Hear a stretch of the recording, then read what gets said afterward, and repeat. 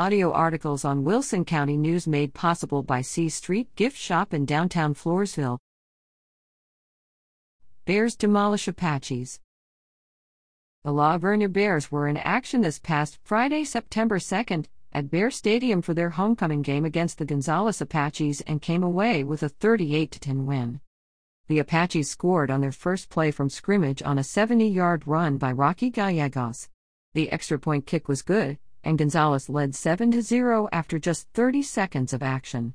The Bears got on the scoreboard with 6 minutes to go in the first quarter with a 26-yard field goal by Luke Green.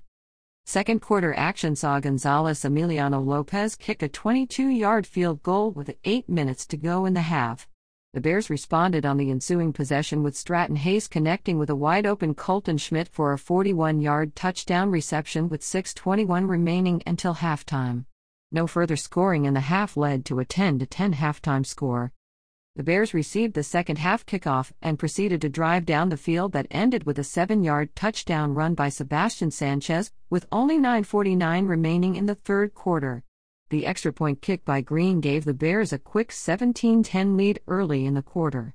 The Bears' defense held the Apaches and La Vernia proceeded to score on their next possession of the half that ended with a 12-yard run by Hayes to make the score 24-10 after the extra point with just over 5 minutes remaining in the quarter. Fourth quarter action saw the Bears score with less than a minute gone in the quarter when Sanchez scored his second touchdown of the night from 10 yards out. Another good extra point made the score 31-10 early in the fourth quarter. The final Bears score of the night came when Hayes again connected with Schmidt.